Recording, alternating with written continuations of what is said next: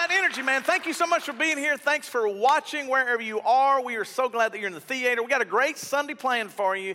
In today's message, we're going to be wrapping up this series question we've been asking all 4 weeks, and this is it. What powers the Simple Church? What is it that makes Simple Church what it is? Well, we have figured out that it's the invite. There's all these different things. When you invite somebody, it's being different. All of those things are true, but what is also true, it is the power of love. That's why we're having a little fun with that today. Go ahead and hit the track, son. Give me some Huey Lewis going on. Now, the reason I wanted to hit that Huey Lewis track is because it was a great soundtrack in the movie, but it's more than just one song or one sermon. It is going to be a month-long series all the way through February, and we're going to teach you how to discover how powerful love is all the way through February 4th. Are you ready for that? Come on, give me a little love if you are. Yes? Okay, good. Now, as we're wrapping up today's Back to the Boardwalk series, let's go all the way back to 2007. There's a lot of new people here. You don't really know all of the story, so I'm going to go back and give you the little setup to tell you why the love is so important. When we launched back in 2007, we got our first trailer, and we unloaded it, and we were looking at all this equipment and all the things that are inside of it. I'll put on the screen, that way you can see it. And you'll see some volunteers out there. You'll see Portable Church helping us get all of this wonderful equipment off. We only had one trailer. That's all we started with, which is miraculous when you look at where we are today. But we knew that that equipment would help us to be able to communicate the message. But we also knew we had to have volunteers. We found this picture, and this is Cindy. That was Abby, her daughter, actually doing the announcements this morning. So Cindy and Joel there, and that skinny guy there in the black shirt, yeah, that was me, 2007, a long time ago. But what was cool is we were all coming together to figure out how to do this thing called the Simple Church. At that time, though, we really weren't sure of what it would be called. What are we going to name the church? We had the volunteers, we had the equipment, but what are we going to call it? And there was a lot of debate over this, because when the church is launched, sometimes it's by location. You go, I'm going to name it after a certain location. You've probably seen it, like the Red River Church or the Stonebridge Church, or they pick a location and they go, that's the name. Well, the problem was we didn't know where the Simple Church would be. And I went and took a picture of the actual location I thought we would be locating the Simple Church. It is between Shane's and Counterculture over there on Highway 80. And when you see that little nail shop there, that's where I thought the Simple Church would be. I would have been bad off if I had done that, but that's what I thought. I was like, man, maybe we could launch in this shopping center, and it would have been too small. It would have never worked, but I didn't know. And we didn't stay there. We would have never been able to stay in any location that we had picked originally because it kept growing and evolving and changing. And when I pulled these pictures together, I wanted to show you all of the different locations. Why a location church wouldn't have worked like by name is because all of these venues we have played in, whether it's CenturyLink, the arena, we'll be there again this Easter, or the Strand when we've done worship nights, or Convention Center, outside, backyards, the BIC. We've been all over Shreveport-Bossier, so a location name probably wasn't going to work. We figured that out. But then there was some debate. It was, well, should you name the church after a religious symbol? Sometimes like the Cross Church or whatever it may be, Baptism Church. You can come up with all these different names. Well, we didn't think that was a really good idea, and I'm kind of really glad we didn't, because when I ran across these pictures, it reminded me of why naming a church something like that can be a little off. For example, look at this one right here. This is the Flippin' Church of God. Now, if you don't believe this, that is a true church name. Now you go, how is Flippin' Church of God a name? Well, the city they live in is Flippin, Arkansas, which is kind of crazy. And how about this one, the Boring Baptist Church? We've been there. No, I'm just kidding. That's another real name of a church. But this is one of my favorite. We talk about religious titles. It's like the Little Hope Baptist Church. Not very enticing. So what you realize by looking at these pictures and our experience, location wasn't going to work, religious names are going to be weird. And we knew church is complicated. It can be very complicated. So I wasn't sure what I was going to do, what we were going to do, so we prayed, we researched, and then a verse came to my attention that we decided this was going to be the launch. Matthew 22, 36 through 40. It says, "Teacher, which is the most important commandment in the law of Moses?" Well, this was a religious guy coming up to Jesus and trying to trick him and ask him, like, hey, which commandment is the most important? So Jesus answered, this isn't a disciple, this isn't me and you, this is the man himself. And he said, you must love the Lord your God with all your heart, your soul, and your mind. This is the first and greatest commandment. They knew that, but he was reminding them, hey, we're going to go put God first. But this second one was new for them. When it says this, and the second is equally important. Love your neighbor as yourself. I underline equally important because this would have been extremely offensive to them. They didn't really believe that like loving God was going to be on the same plane, the same power level as loving people. But Jesus was saying, yes it is. The entire law and all the demands of the prophets are based on these two commandments. Now, I don't know about you, but when I read this and got a fresh look at it, this is where we got love God, love people. It is a simple, simple concept. So that's why I was like, man, maybe we should just name it the Simple Church. And then we came up with, obviously, logos and all the things are going. I found our first logo from 2007, and it's kind of vintage now. And I see some people wearing some of their shirts around today, and we're kind of laughing because at the time, we really didn't know what was going to happen. We just knew that we wanted to make church less complicated, keep it as simple as possible, and focus on what Jesus focused on. And the name is one thing, and the concept is a really good concept. Jesus obviously came up with it. But there was also some debate. Do we really need another church? From where we launched to the Boardwalk, there's about 40 to 50 churches that are in that area. And you're in the South, it's like churches are everywhere. So you're going, why would you launch another church? And what's going to make this church different? Well, Jesus was about new things, and this was going to be a new thing. Just like he was telling those religious leaders then, he's still speaking to us today. And this is the message that all of us need to hear today. I'm glad you're here. Make sure you tune in. Don't just come in and check the box, I've been at church today. Listen to this statement, John 13. I give you a new command, and that is to love each other. That's a little weird because Jesus is saying, I'm giving you a new command. Now, this is thousands of years ago. They had the 10 commandments, but now he's going next level. I am telling you, you're going to love each other. And this is going to be something that the world is going to recognize. Now, at that time, that didn't sound too unusual, but at the same time, it was very different. You had two things going on. It's like, wait, haven't we heard this before? Because remember, Jesus keeps saying these ideas. But this is where he was really setting them up. The rest of the verse says, you must love each other just as I loved you. Now, at the time, they did not know that he was going to go to the cross. They didn't know the sacrifices that were going to be made. They didn't know the commitment that Jesus was going to demonstrate. But he was saying that to all of us in here today. He's reminding all of us, hey, I want you to not just come to church. I don't want you to be religious. I don't want you to be denomination focused. I want you to remember the power of love. And when you can focus on loving people the way that I loved you, others are going to notice. The last verse says right here, it says, and that's how people will know you. That's how they're going to know that you're connected to me. Now, the reason that's powerful and still works today is because Jesus was setting up a simple idea that you're not going to be known for music. You're not going to be known for preaching. You're going to be known by the power of your love. And he knew that the power of love could and would change the world. Now, that's different. Because everyone believes religion can do that. Some people put stock in war, rebellion, or even politics. I'm not going to make any politics statements other than this one right here. Because you know, everybody's going, well, if we just had this in place, if this works, and if this can happen, and if we can defeat this nation and all. And Jesus is like going, for thousands of years, there's going to be one thing that's going to change the world. It's going to be your love. And I am going to tell you over and over again, love is a powerful message that has to be understood and then lived out. Now, why do I say that? When you grow up in church, you don't always see that. You hear preaching, you hear songs, you have some programs, but we're not always great at demonstrating the love. So I decided to pull together another video to kind of give you an example in a modern world.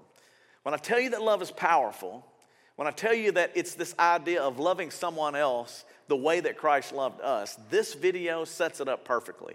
Yes, it's a Steve Hartman video, but the story found in it is unique, very, very powerful. And I think by the time you watch it and you walk through this, you'll understand why I wanted you to see it this morning. It really is love in action. Watch. There are always a lot of people to thank on a wedding day. But the bride-to-be at this church outside Chicago had one person to thank over all others, a total stranger who made this possible. I wouldn't have been here if it wasn't for him. A couple years ago, out of the blue, 27-year-old Heather Kruger was diagnosed with stage 4 liver disease. Doctors said she had just a few months to live. I mean, they immediately told me I was going to need a transplant. That's not enough time to really find a donor, right? No. By that time, I could really feel my body shutting down. Enter our hero.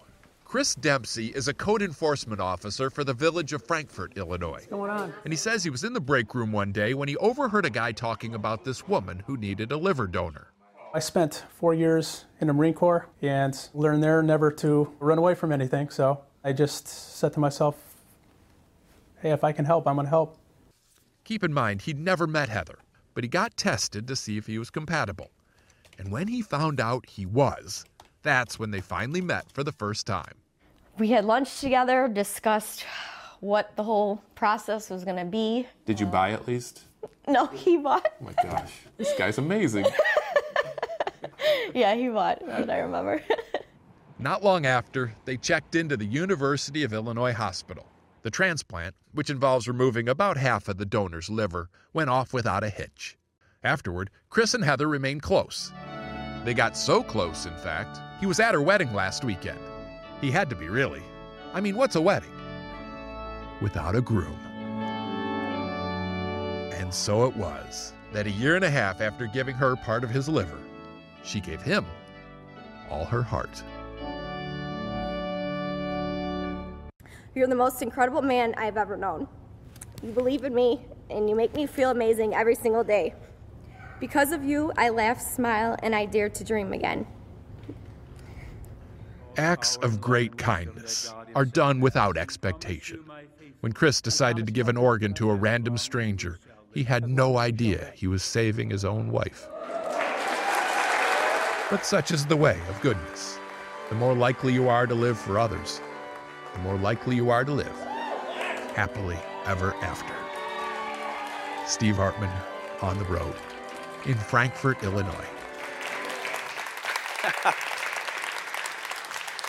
You know, the reason I love these videos is because there's no way you can believe that's really true unless you saw it.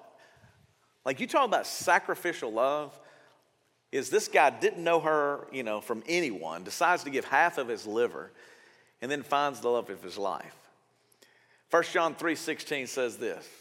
This is how we know what real love is when you're willing to give your life.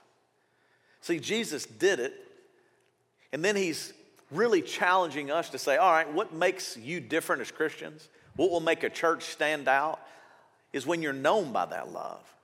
So let's keep it real. Why has the church lost its power? Why have you lost your power?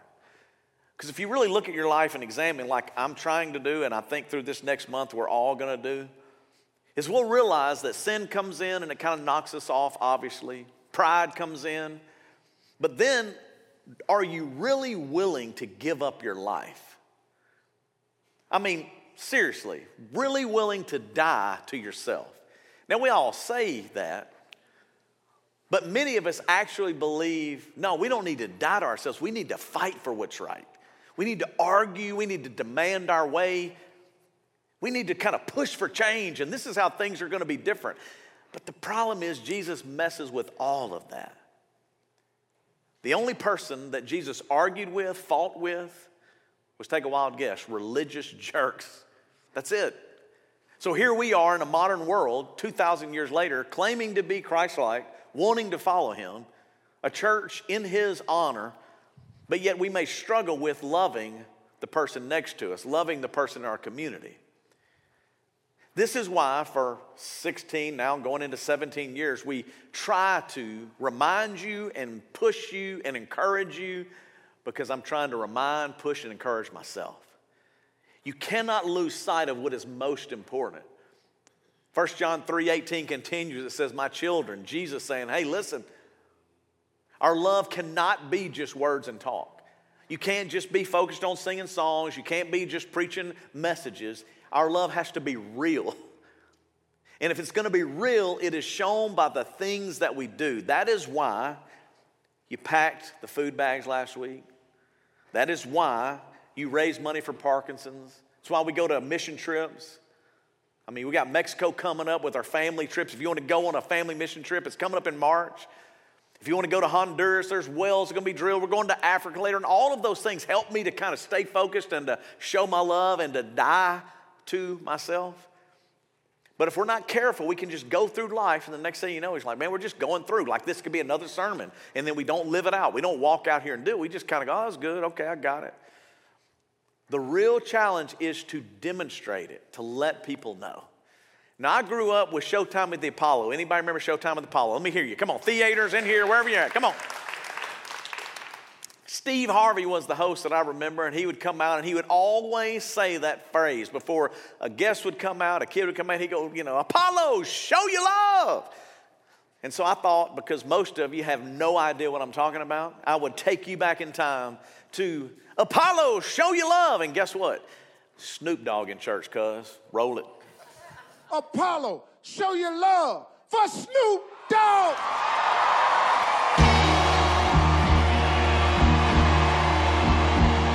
Get up one time. Come on, y'all. Da-da-da-da-da. It's the one and only Eagle Double G. Da-da-da-da-da. You know I'm back up in the NYC. Come on. Everybody put your hands in the air. Put your hands way up in the air. Come on. Put your hands way up in the air. Put them way up in the air. And everybody just flipped out like, come on, y'all, give them some love. The reason you couldn't clap is because you're in shock. And you're like, did that preacher just play Snoop Dogg in church? Yes. All for a purpose. When Steve Harvey says, show your love, did you see what the people did? They stood up. Show your love. They all stood up. Then they started doing what? Clapping. They're just like, put your hands together. And they all started doing it. And I was in here just getting it going, son. And you're going like, well, what does all that got to do with anything, Justin? You ready for this?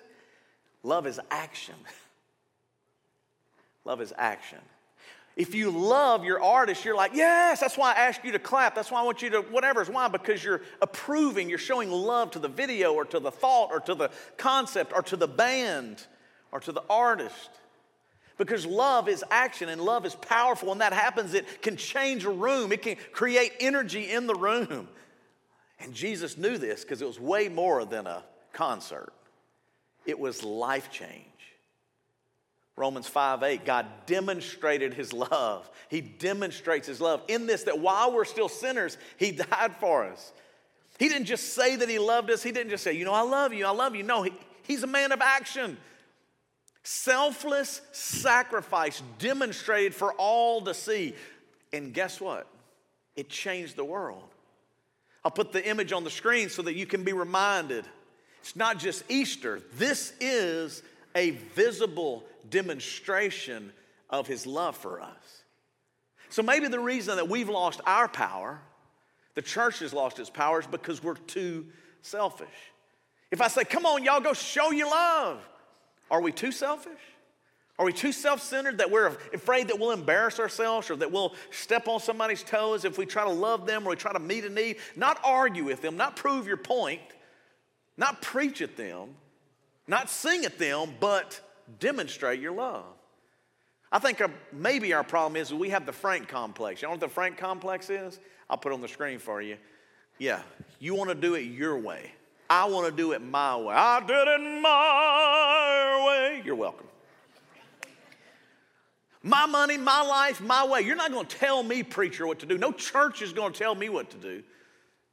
I mean, I'm going to do my thing, man. Don't be trying to get in my business. I know what's going on. I'm going to do it my way. But here's what we know.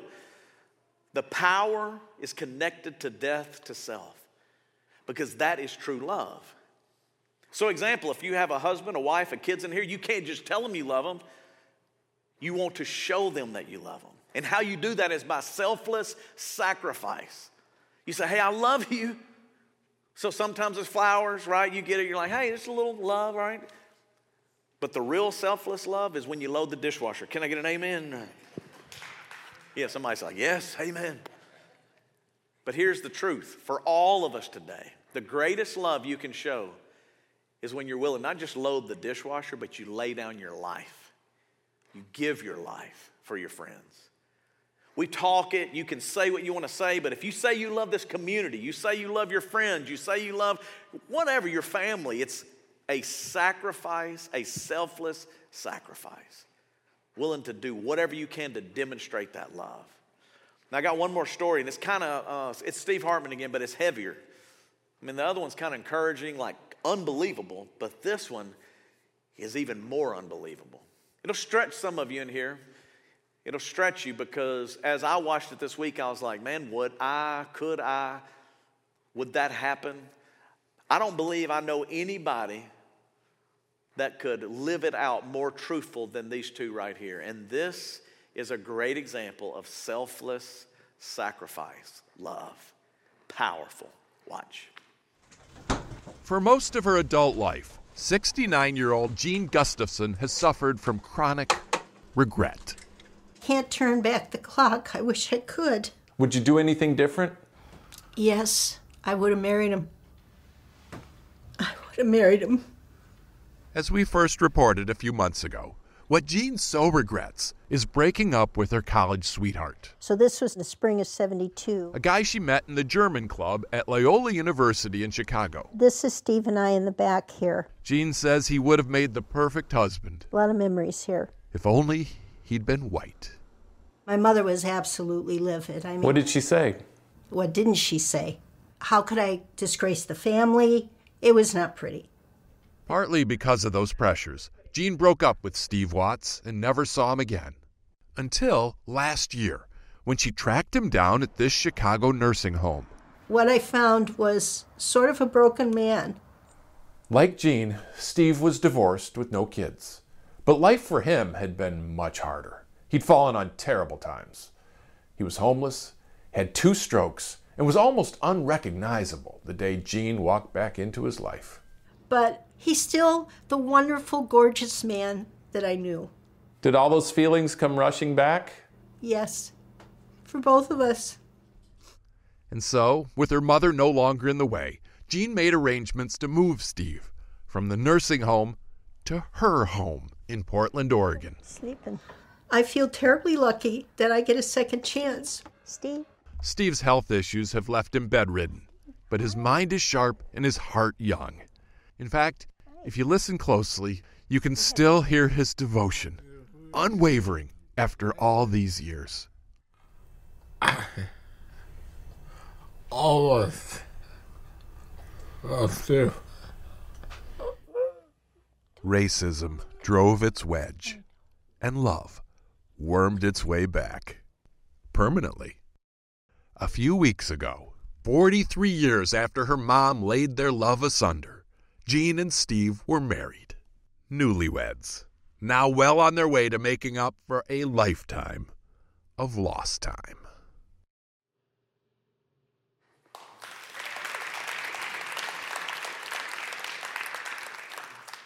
You know, when I saw the video, I always research or trying to find these things to drive the point home. And when I saw this one, I was like, man, that's next level. Culture, all the cultural things that are going on, the health. Like, you think they're going to find each other and they're going to be both in good places, healthy, successful, and they get married. But then I'm going, this woman demonstrated sacrificial love. It's powerful. So I challenge you with this thought. As we go through this next month, how will you show your love? To your spouse, to your kids, to your friends, coworkers, neighbors, strangers, and are you ready for this? Even your enemies. Because over the next few weeks, you're going to see that the power of love is a very practical thing. I'm going to give you ways to do it. I'm going to help you so that when you walk out into the real world, back into your home or your workplace or your school, you'll go, all right, we got some work to do. Because you got to remember, Jesus said, this is what will change the world. So why spend a month on this topic? This is why. Matthew 5. So what if you're about to give your offering and you remember that someone has something against you? I mean, you're trying to honor God, man. I'm going to worship God. and you remember, uh-oh, I've offended someone, family, friends, neighbor, stranger, whatever. Leave your gift and go make peace with that person. Then you'll come offer your gift. This is the thought that you don't understand maybe if you didn't grow up in church, but let me put it in a real easy to understand statement. You cannot be right with God when you're at odds with people. See, Jesus flipped the script. Everybody thought, well, I'm just going to get right with God, and then they would blow up all their relationships. And Jesus came and said, no, I want you to love God, but equally important is to love people. And if you don't love people, then I'm asking you to pause this idea of loving God. Go make it right. Then you can be connected. That's powerful. That is the power of love. One last verse, 1 Corinthians 13, love forgives everything, and love never gives up. On my own, I cannot love this way. And that is why I thank God he sent his son, Jesus. Because he demonstrated to us what it truly is to be loved. And then he challenges us to do the same thing out in this world. Would you pray with me? God, I come to you and I thank you for Jesus. I thank you that he demonstrated his love for me, a sinner.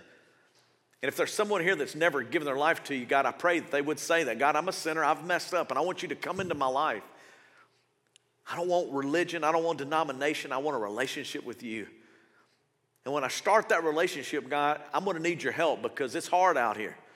It's hard to love everybody the way that you loved me with a selfless, sacrificial kind of love. But I believe you can help me. And that's why I'm asking you to come into my life and change me. And God, we do need you when we walk out of here. This community, this world is desperate for love. And you knew that that would be the very thing that would change the world. That's how we should be known. Not by what we believe and the words that we preach and the songs that we sing, but by the love that we share with each and every person. Help us, God, to make it real when we walk out of here. Help us to show the love. In Jesus' name, amen. Can I get an amen out there?